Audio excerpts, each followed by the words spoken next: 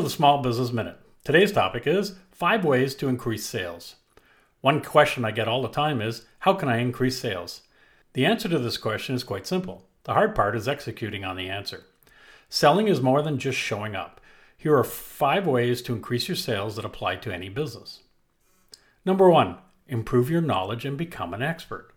Knowing everything you can about your product, your industry, and your competition can give you a massive competitive advantage that will set you apart. Why? Because so few people really immerse themselves in all aspects of their industry to become an expert. To be sure, lots of your competitors act like they are experts by using all the current buzzwords, but few are, and their depth of knowledge is shallow. 2 of the key benefits of being an expert is that it's disarming to clients, especially to those that think they know more than you. Secondly, it gives clients the confidence that they are dealing with someone who knows their stuff. Becoming a subject matter expert requires you to do a deep dive into understanding your product, your target customer, and certainly your competition. Of course, this all requires a continuous investment of time and effort to keep you abreast of changes and trends, and it's never ending. But that's the price one must pay to become an expert. Number 2, increase the number of customers. On the surface, this may sound obvious to most, but the hard part is how to do it. For some, it's easier than others. Hunting for new customers can be incredibly difficult, but making sure there's a need for your product or service is the first thing to determine. Unfortunately, too many entrepreneurs are so in love with their products, they fail to realize that just maybe too few people want what they're selling. Therefore, it's tough to increase sales for something that doesn't have a market. On the other hand, if you have something somebody wants, it's time to sharpen your targeting. One of the easiest ways to do that is to look at who is currently buying and what they are buying, along with some basic demographic profiling. In other words, follow the money. Dissecting your historical sales data should give you a decent idea of who your target is and where they are located. By using your existing sales data, you can begin to define your most fruitful customers and then look to get more of the same. As you digest this information, what is your data telling you about your current market? Are most of your customers local, regional, national, or international? What is the largest category of customers do you have? Are they individual consumers or businesses? If consumers, are they young or old, married or single, urban, suburban, or rural dwellers? Homeowners or renters, male or female? If your target market is business, what kind are they? Service or manufacturing, large or small, retail or wholesale?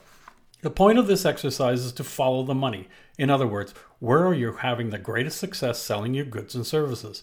Once you paint that picture using your existing sales data, you can begin narrowing your marketing effort to target that specific demographic and geographic profile. Your goal is to focus on those customers that have the highest potential. That doesn't mean you can't sell to anybody else. It simply means all your energy should be targeted against a specific client profile. The remaining clients that fall outside the profile will continue to seek you out. Number 3, increase the average order size. Increasing the size of a sale can be done in a couple of ways. One such way is to offer customers a good, better, best option. By doing so, often the customer will opt to move from good to better or from better to best. But this only happens if you clearly show the true benefits of one level over another. Fluff features do not work well in this situation. The benefits need to be legitimate enhancements. For example, if the next level up comes with an extended warranty or performance guarantees, it might be sufficient to nudge the customer up to the next highest category, and that usually has the benefit of higher profits. This is where your expertise will come through, but only if you have invested the effort in becoming the expert. An additional way to increase the order size is by upselling. Again, fluff does not work well here.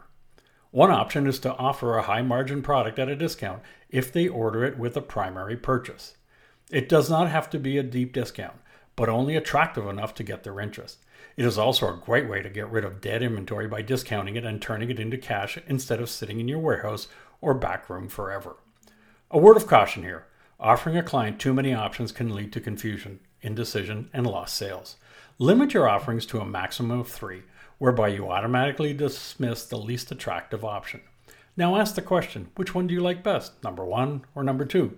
This nudges the customer into answering in the affirmative for one of the options, which you now focus upon. Number 4, increase the number of repeat purchases. What are you doing to get in front of your customers regularly? Are you like most small business owners that once you make the sale and deliver the goods, you move on to the next customer? What excuse do you have to connect with the customer every month, quarter, or year? I have made most of my sales over the years by simply keeping in touch, either by phone or in person, with my customers. Approximately 85% of the revenue my company generates every year was from repeat sales.